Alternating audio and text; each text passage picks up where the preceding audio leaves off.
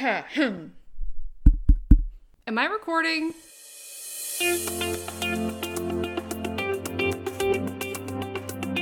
You are listening to Stuff About Things, an art history podcast.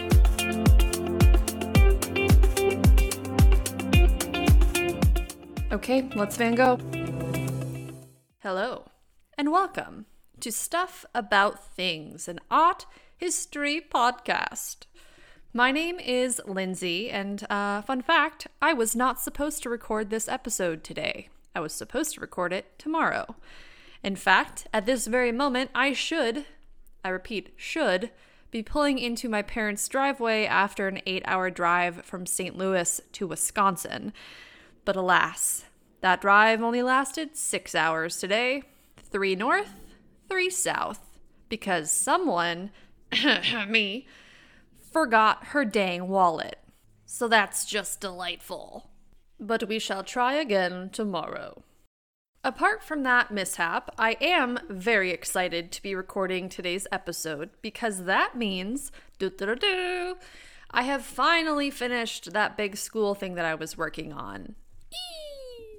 Or at least I finished it for the moment. So I'm taking a little break to record an episode of the podcast and to visit home, if I ever get there, before I throw myself into the 10,000 other things that I need to do. Such is life, my friends. For today's episode, I thought that the podcast could use a little bit more lady power, because I, Lindsay, cannot be personally responsible for being the sole provider of lady power in this endeavor. I need help. And it just so happens that my selection of artists and artwork today venture into some other uncharted territories for the podcast as well. For example, the late 20th century, the United States, memorials. I like how I'm trying to build up suspense for something that you have clearly already seen in the episode's title. Without further ado, today I will be talking to you about Maya Lin and the Vietnam War Memorial in Washington, D.C. I initially had a very different topic picked for this episode. The Vietnam War Memorial was not even on my list of topics that I wanted to do, but for some reason this past week it popped into my head and I thought, yeah, I'm gonna do that. So here I am. I can't explain exactly why I decided to do this because, as you've probably noticed, I like to insert a little bit of fun and sassiness into episodes. But this one promises to be a little bit more serious because war. But it's an important topic and one that I find as fascinating as I find it heartbreaking.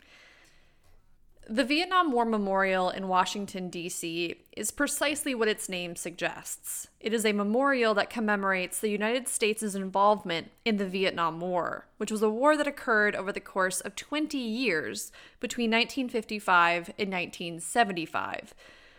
Now, in order to discuss the memorial, I do think it's fitting to first discuss the war that the memorial, memorializes. I'm not going to go into a crazy amount of detail, but what I do want to do is give you enough historical background to set the scene for the creation of the memorial, which was a contentious, sometimes even cruel process that involved a lot of emotion, a lot of opinions, and a lot of misunderstanding, much like the Vietnam War itself. I am only 28 years old, which means that I was, -15 when the war in Vietnam ended. So I do not claim to understand the war from an internal perspective. I, of course, did not serve in the war. No one in my immediate family served active duty overseas, and there are no names on the Vietnam War Memorial that I would ever know to seek out. That being said, the Vietnam War is a lot closer to my present than, say, World War II, which I sadly think is starting to fade from our collective consciousness, at least when it comes to our daily lived experiences. Of course, there are many people my age whose families were forever changed by World War II, especially with the Holocaust. But World War II isn't present in our daily lives anymore. Given that only about 4% of World War II veterans are still living, my generation doesn't tend to see World War II veterans at the mechanics or in the supermarket aisles. We tend to hear and learn about World War II from textbooks and TV, rather than from stories shared around the dinner table. And that's scary, because as these things become more distant, more the stuff of history books than close to the heart memories, that's when we start to ignore the lessons that we've learned and we start to fall back into old routines. And I think that one could argue that that is happening, and that's terrifying. With Vietnam, that hasn't happened yet, and I hope it never will, because many people in the United States would have preferred to forget the Vietnam War altogether, for reasons I'll discuss shortly. And it's only in the past 10, maybe 20 years or so that Vietnam has become a subject of wider conversation, and that Vietnam veterans have been appreciated in a way that they weren't when they came home from the war several decades ago. And unfortunately, many soldiers never did return home, as we shall see. Now, that statement alone should give you enough forewarning that this episode will probably be pretty depressing, just as researching it was super depressing, because, war. But I do hope that it will be interesting, educational, and even touching, because I was very touched as I researched and wrote this episode, and I don't tend to have human feelings very often. Beep boop, robot. I'm kidding. Nothing, literally nothing, hits me in the feels quite as much as watching videos of veterans coming home to their families. And let's be real, they're doggies. I am in no way qualified to be giving medical advice of any sort, but I will say that if you don't feel anything when you watch those YouTube videos of soldiers coming home, then you need to get thyself to a doctor to get your heart checked, because yours seems to be missing. On that note, the Vietnam War. As I said earlier, the Vietnam War lasted from about 1955 to 1975. It was fought between North Vietnam and South Vietnam, with the United States being the ally of South Vietnam. Geographically speaking, Vietnam as we know it today is a long, sort of parenthesis-shaped land thing, bordered by Cambodia and Laos to the west and China to the north. So if you think about a map, or if you look at a map and you find India, you'll see that to the east of India, across the Bay of Bengal, there's another protrusion of land. That landmass includes Thailand, Myanmar, Laos, Cambodia, and on the very eastern edge of that protrusion is Vietnam. And that, my friends, is where the Vietnam War took place. The Vietnam War, like most wars, is very complicated, both in its genesis as well as its duration. But it began following the events of another war, as you do. Up until 1954, Vietnam was part of a French colony known as Indochina. But long story, very, very short, the French lost control of that area for good in 1954. And the country that we now know as Vietnam split into two geography-based factions, North Vietnam in the north, and South Vietnam, you guessed it, in the south. North Vietnam was communist, and South Vietnam was something akin to a republic. Both North Vietnam and South Vietnam wanted to be in control of the entire country, which led to a civil war of sorts. And at this time, the 1950s, the United States government was not into communism.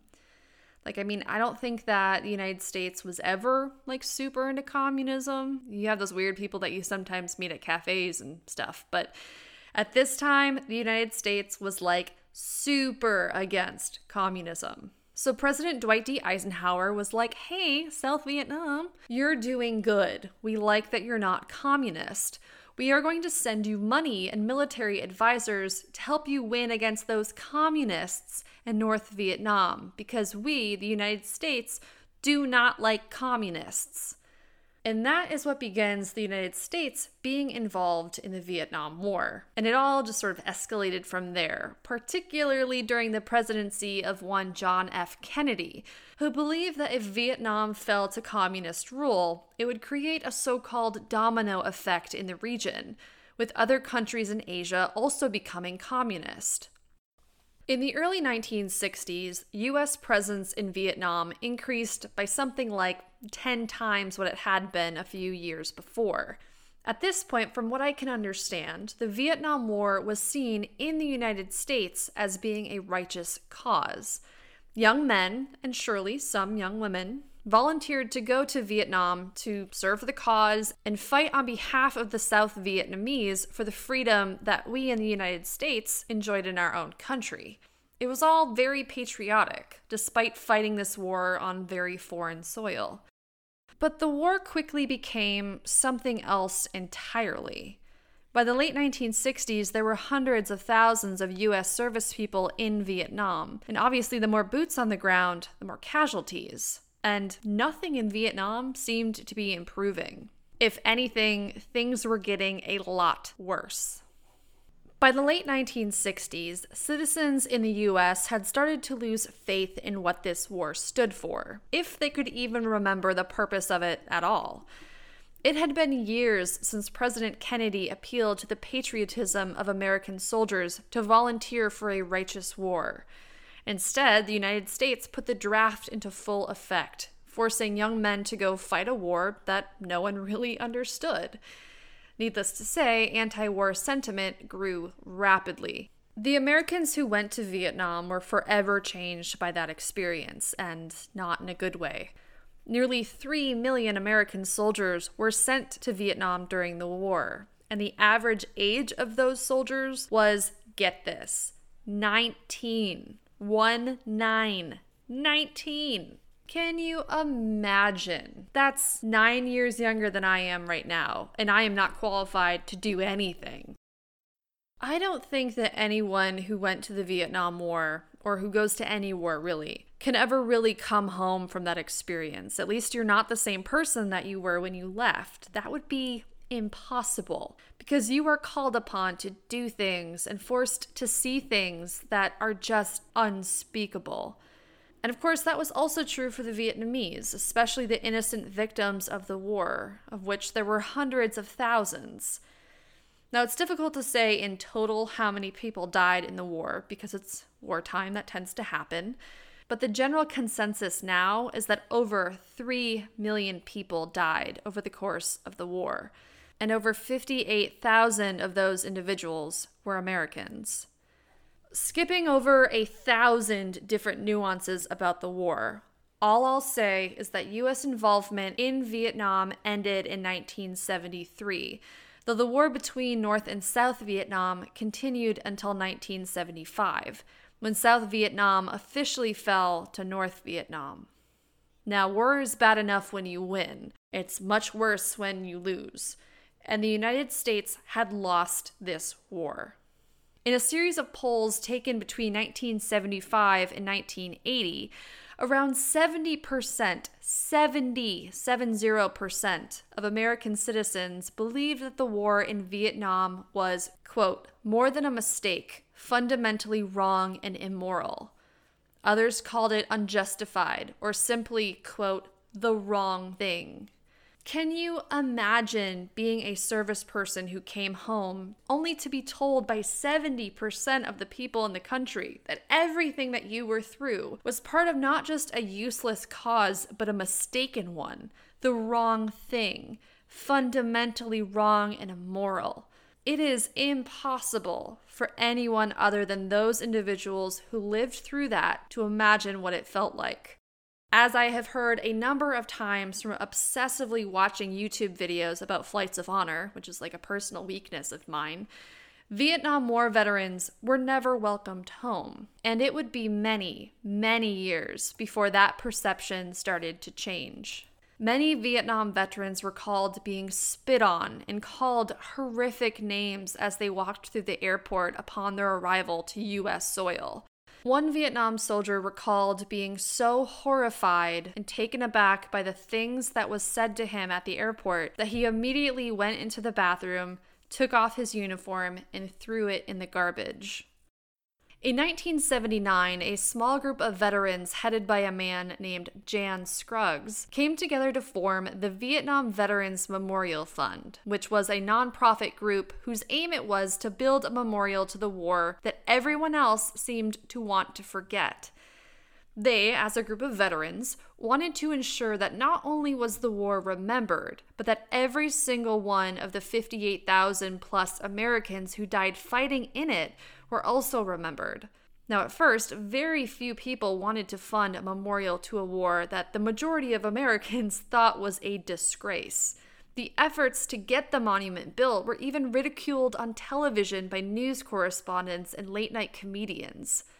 But Jan Scruggs had the last laugh, as these platforms, even in their ridicule of his efforts, gave the project a platform. By February of 1980, he and a group of other veterans were appealing to members of Congress to build a memorial to the war between the Washington Monument and the Lincoln Memorial. The group stated very clearly that they wanted a memorial that was apolitical and served as a physical manifestation of remembrance and healing. The Vietnam Memorial Group managed to scrape up the support of 53 of 100 senators to authorize the memorial.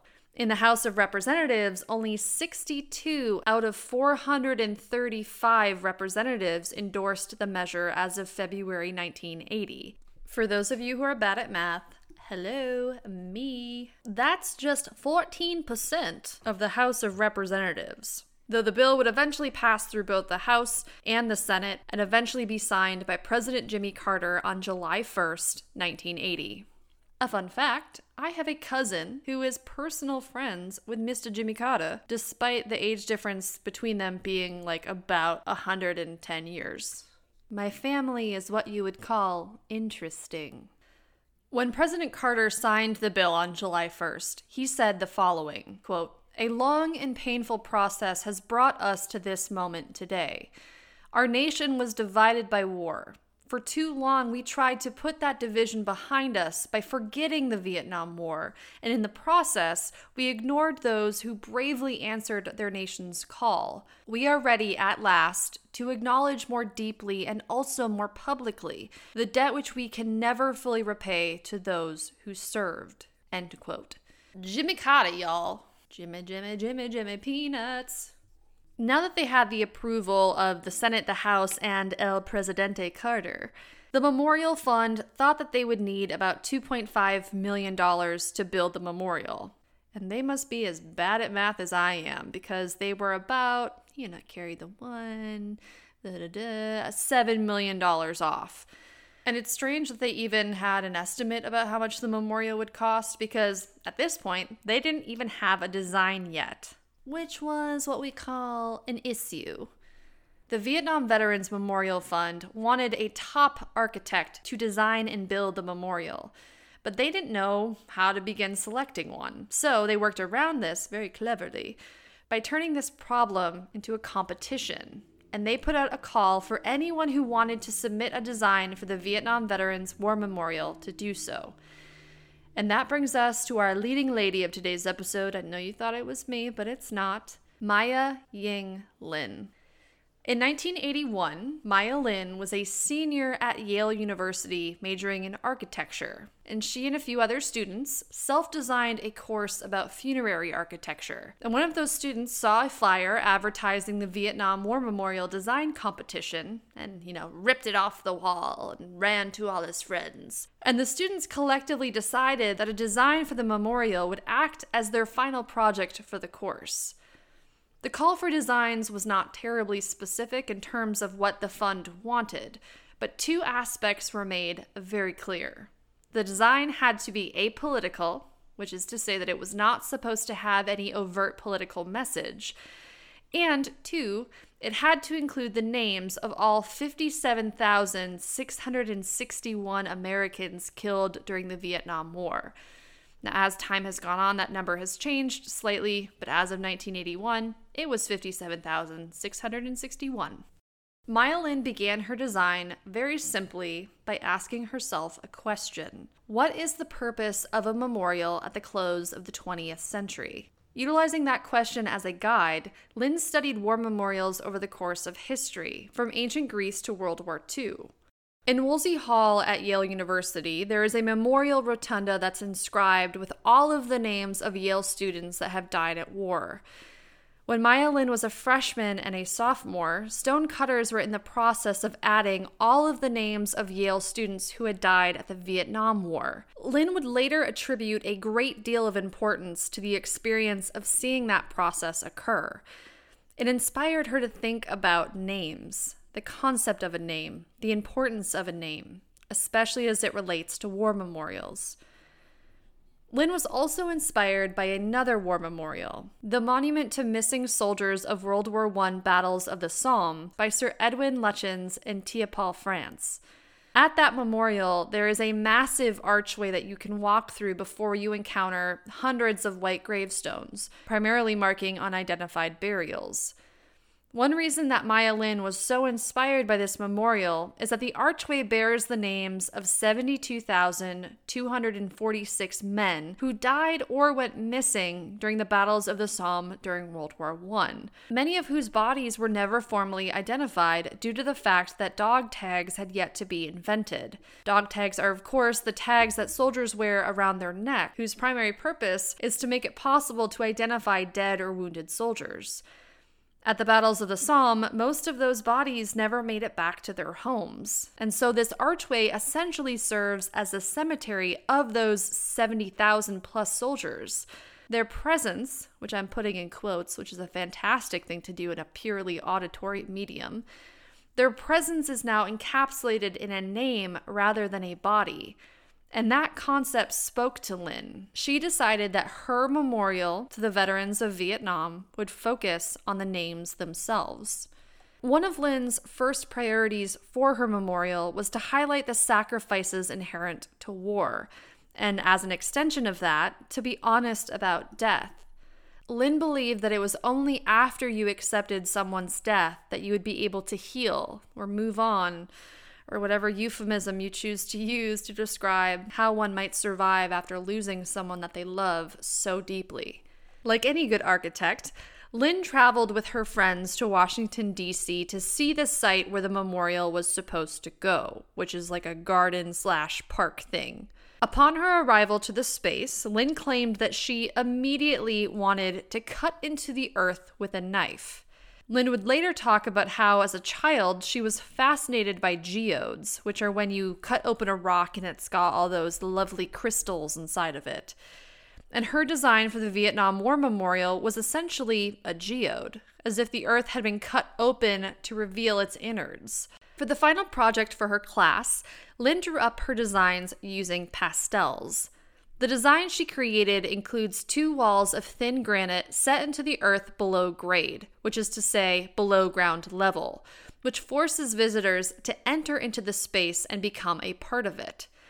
One of the walls, I think it's the east wall, but don't quote me, extends towards the Washington Monument, and the other, the west wall, if I'm correct about the first one being the east wall, extends towards the Lincoln Memorial.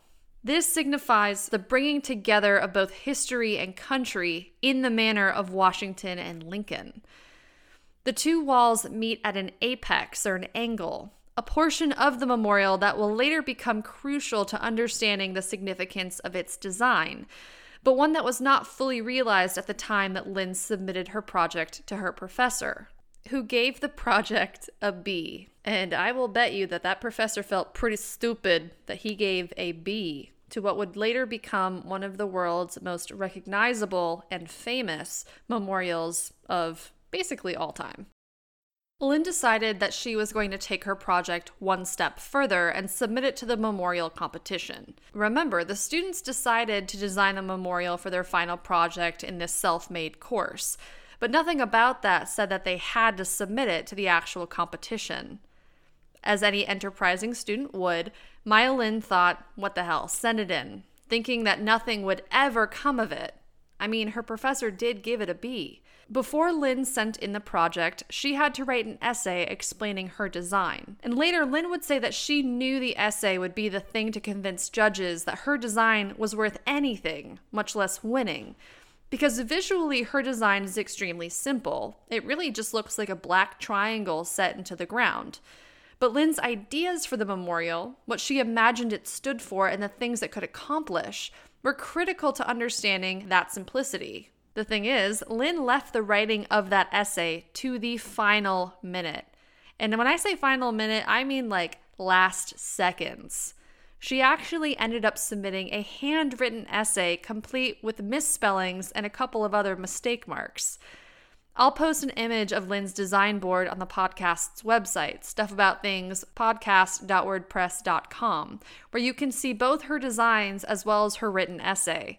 I'll also post a link to the Vietnam Veterans Memorial Fund, which has published her essay in full.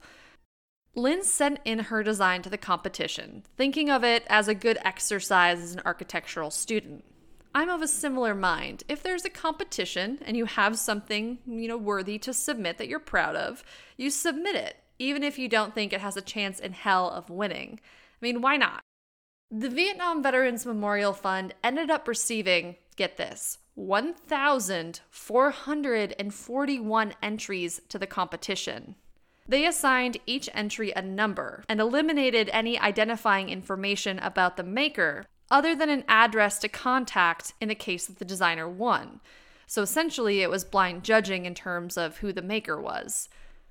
Speaking of judging, for what might be the first time in history, a group of men decided that they had no idea what they were doing and that they weren't qualified for something. And so the Vietnam Veterans Memorial Fund members decided to bring in a group of design professionals to select the design. The group, which was comprised of a couple of architects, a couple of landscape architects, and at least one sculptor, as well as a humanist, whatever that means, selected design number 1024. When they looked at the address on the back of the design board, one of the members of the judging group who had gone to Yale said, "That's weird. I think that address is for the student dorms." Dun dun dun. On her final day of classes as a senior at Yale, Maya Lin learned from her roommate that she had gotten a call from Washington, D.C. Some people wanted to ask her about the design that she made for the memorial. And Lin just assumed that that's exactly what they wanted. They wanted to ask her questions. But within a few days, she had 3 members of the Vietnam Veterans Memorial Fund in her dorm room. I repeat, in her dorm room. What the what? The 3 members of the Veterans Memorial Fund were there to tell Maya Lin, the 21-year-old senior who had yet to graduate from college, that her design had been selected by the group of judges. She had won the competition. Her design would become the Vietnam War Memorial, and, as a bonus, she would also get $20,000 worth of prize money. Now, you might think, oh, well, Maya Lin won the competition, and then her memorial got built, and that's what Lindsay's going to say right now. No. Winning the competition was just the beginning for Maya Lin. She would have to endure a year's worth of uproar over her identity and her design, and she would butt heads with nearly everyone, including the members of the Vietnam Veterans Memorial Fund, all in the name of preserving the integrity of her design for the memorial. On the day of her graduation, Lin was taken to Washington, D.C. by car, as she was to be a part of the process of getting this design for the memorial approved by various government agencies, which was a necessary step in getting it built. It was in Washington, D.C. that Lin would come face to face with many individuals who thought that her design was offensive, that a war memorial to Vietnam veterans should not be designed by a young Asian woman, even though Maya Lin had been born in Ohio. There is a brilliant documentary about Maya Lin called Maya Lin, A Strong, Clear Vision. And that documentary includes footage of one Vietnam veteran in particular who is just raging against Maya Lin's design for the memorial. And when I say raging, I do mean raging. The veteran essentially says that he felt worse and more offended when he saw Maya Lin's design for the memorial than he did when he got spit on at the airport after returning from Vietnam. And it's a difficult part of the documentary to watch because you feel bad for Maya Lin, who's 21 years old, just sitting there taking this verbal lashing from this veteran. But you also feel bad for the veteran, who clearly went through a horrific time when he got home from Vietnam. And it wasn't just this veteran who was offended. Maya Lin's design offended tens of thousands of people. To put it in the simplest of terms, Lin and her design had to run the gamut. In an essay that she wrote after the construction had begun on the memorial, Lin wondered if her design would have been selected if not for the blind judging. If the design proposal had said Maya Yang Lin instead of 1024, would things have turned out differently? It's difficult to say, though Lin later called the finished memorial a miracle, because for a long time she thought that it would never come to fruition. Again, no one wanted to see a Vietnam Veterans Memorial made by a 21-year-old Asian American woman, much less a design that many people equated to, quote, a black gash of shame. And you thought the B that her professor gave her was harsh. I mean, geez. One of the biggest challenges the memorial faced in its construction was that those who disliked the design demanded, and I am talking demanded, that a flagpole with the American flag and a statue of 3 soldiers in bronze be added to the apex of the monument, essentially making those elements the centerpiece of the design. Now, Lin fiercely argued against this, as she believed it would contradict the goals of her design, as well as interrupt its stylistic integrity.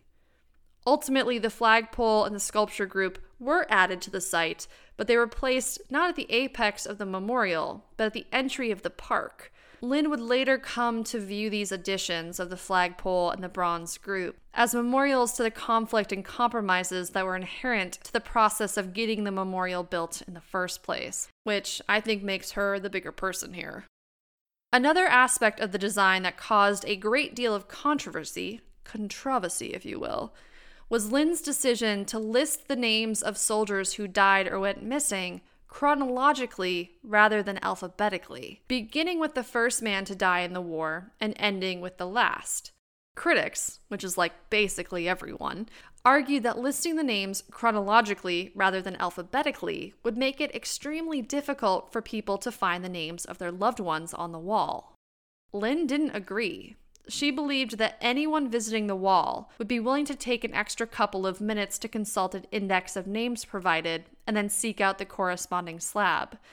She further emphasized the critical importance of listing names chronologically by showing detractors a list of soldiers with the last name of Smith.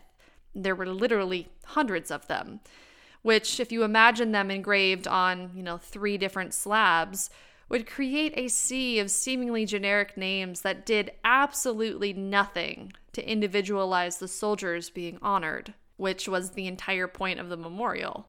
But Lin had yet to figure out how to best list the names on the 2 wings of the memorial. Do you go from one end to the other, right to left to right? She just didn't know what to do. Ultimately, though, she decided to create a loop of names so as to bring the war full circle. Now, this is tricky, so bear with me as I explain. I will also post a diagram on the podcast's website to help you better conceptualize this looping of names, if you will. As you already know, the Vietnam Veterans Memorial is comprised of 2 granite walls that meet at an angle. Each wall is comprised of 70 slabs of black granite that decrease in height so that each wall is the shape of a triangle. Now, each one of those slabs has a corresponding number. So, for example, 1E is the first slab of the east wall, while 70E is the last. Theoretically, let's say that you wanted to read the name of each and every soldier who died in Vietnam during the war in chronological order according to the date that they died or went missing. You would start at the center of the memorial, at the center angle, and you would look up to your right. That's slab 1E, which begins with the date 1959. You then begin to read the list of names moving from top to bottom of each slab until you reach the last name on slab 70E, at which point you're probably kneeling because this is the smallest pointy end, also known as an angle, of the triangular east wall. Once you're done reading that soldier's name and you want to continue reading in chronological order, you need to walk your body to the opposite end of the memorial, all the way to slab 70W, 70 West, which forms the tiny pointy end of the triangular west wall. Once again, you'd start reading left to right, top to bottom, moving towards the center of the memorial.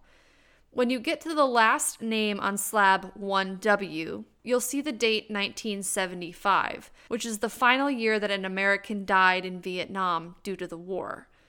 At this point, you're back where you started. So if you look up, you find the date 1959 again at the top of 1E. Lynn decided to arrange the names like this in order to signal that the war had come full circle, that it was now complete. But the arrangement of names does more than that. It unifies all 58,000 people who lost their lives during the war within the space of the memorial. There's really powerful footage of a veteran sobbing in front of the wall as he finds his friend's name. And he keeps saying something like, "There are so many others, look at all the other names." And the wall has that effect. The names seem infinite, but ultimately each one is part of something greater, meant to be appreciated both as an individual as well as part of a bigger time in our country's history, one that we hope is closed-circuited and done, not in terms of our memory of it or of the soldiers who died in the war, but in terms of not repeating the events that resulted in this massive loss of life. Now you might be thinking, well, this is the Vietnam Veterans Memorial, and yet it only represents the names of the dead. And that was one issue that many people had with the wall and may still have with the wall. Initially, it only seems to include, and I'm using the term only very loosely, it only seems to include the 58,000 individuals who died or went missing in the war, and not the 2.5 million who were able to return home. Maya Lin's choice of material for the wall went a long way to resolving that particular issue, though in doing so, it also created an issue of its own. As with most aspects of the design, Lin had to fiercely defend her choice to utilize highly polished, almost mirrored dark granite slabs to create this memorial. Initially, the choice of black granite was highly controversial, with some people claiming that that represented the Vietnam War as this dark wound in America's history, or something of the sort. Republican lawmakers even attempted to block the wall's construction if the design team did not agree to use white stone instead of black stone. But Lin had a good reason for wanting to use dark granite. She claimed that the dark granite allowed the names engraved upon it to become the primary object of attention. Moreover, the mirror-like surface of the wall allows visitors to see themselves reflected in it. It's that reflective surface of the granite that allows visitors to be a part of the memorial, even as they are separate from it. You see yourself reflected against the granite, with your reflection interrupted by a series of names that just seem to progress endlessly across the wall. This is meant to be a powerful and cathartic experience that brings the viewer into the wall, making him or her a part of it. And based on a lot of reactions that you can see happening at the wall, it's certainly effective in doing just that. One of the unexpected facts that I learned while researching the Vietnam Veterans Memorial was that the selection of where to source the black granite was a deliberate and even symbolic decision. After all, Canada and Switzerland are two countries that have beautiful dark granite, the best dark granite, one could argue. But the Vietnam Veterans Memorial Fund members decided that it would be inappropriate to purchase granite from either of those countries, as Canada and Switzerland were two of the more popular destinations for draft dodgers during the war, those people who fled the country to avoid having to go to Vietnam. Ultimately, the building committee decided to get the granite from India, and I cannot even imagine what they paid in shipping. Oh my God. The Vietnam Veterans War Memorial was officially dedicated on Veterans Day in 1982. There was a parade, celebrations, if you could call them that, and speeches all day long. It was the first time that many Vietnam veterans felt that their service was being recognized, almost a decade after many of them had returned from the war. As of 2005, a nonprofit group called Honor Flight has joined the efforts to honor such veterans. Now, I've referenced Honor Flight a couple of times in this episode. It's a program that flies veterans from their hometowns to DC to be able to see the memorials, meet up with other veterans, and be honored for their service. As of its beginnings in 2005, Honor Flight focused on honoring World War II veterans, but their scope has since expanded to veterans of both the Korean and the Vietnam Wars. Last year, I had the unexpected privilege of being on the same plane as a group of returning veterans participating in Honor Flight. Now, I'll have to ask my friend Emily for details, but I'm pretty sure that we were both sobbing in our plane seats as they went through announcements and handed out mail to the dozens of veterans on our flight. Most of them, from the sound of it, were Vietnam veterans. But the coolest thing about Honor Flight is the homecoming. Crowds of people, like dozens and dozens of people, gather at airports with signs and they blast music. And as the veterans come through the arrivals gate, they cheer and they offer hugs and handshakes to these men who returned home 40 years ago only to be spit on. And it's so touching to see just what that experience means to these individuals who have waited for that for 40 years. And although it'll never make amends for things that weren't done in the past, I would say better late than never. Many of the veterans who returned from Honor Flight lament the fact that their friends and family members never got the chance to be welcomed home, either because they've since passed away or because their names are engraved on the wall that many of the returning Honor Flight veterans visited earlier in the day. Those veterans may have even participated in the tradition that has developed called rubbing, which references the act of taking paper, placing it over a name, and running chalk or pencil over it, thus creating a tracing of a name for you to keep. Many visitors to the wall also place flowers, meaningful objects, and letters at the wall. For anyone who's wondering, all of those items are collected by park staff, and non-perishable items are placed in storage. As for Maya Lin, on her first visit to the Vietnam Veterans War Memorial, she went to the nearby registry books and sought out the name of a friend's father who had died in the war. She then found his name on the proper slab and ran her fingers over it as she attempted to come to terms with what it meant to have the name of someone you love up on that wall. She also took in the magnitude of all of those names that surrounded it. And it was in that moment that Maya Lin realized that she was utilizing the wall exactly as she, its designer, had intended. Now, I can't speak for Maya Lin, but I would think that that was a very powerful, moving, and memorable moment in her life. That is where I will leave Maya Lin and the Vietnam War Memorial. As always, I will post appropriate links and sources and images and all sorts of stuff on the podcast's website, including the websites of Maya Lin and the memorial, where you can go and read more about it and even search out names, because now we have the internet, which is really cool. If you're looking to smile after this rather heavy, 45 minutes, Drunk History did a segment on Maya Lin and the creation of the memorial. And let's face it, y'all, drunk history is my favorite type of history. And yes, drunk history is exactly what it sounds like. Someone, usually a celebrity or comic, gets drunk and tells you about history, which is marvelously acted out and lip-synced by various actors, many of whom you might recognize. It's delightful. Maybe not entirely accurate to the story, but it's mostly accurate. And let me reiterate this. It's delightful. I just watched it again now, and it made my heart really happy, which I needed. So I'll link to that. And y'all, please drink responsibly. Also, please history responsibly.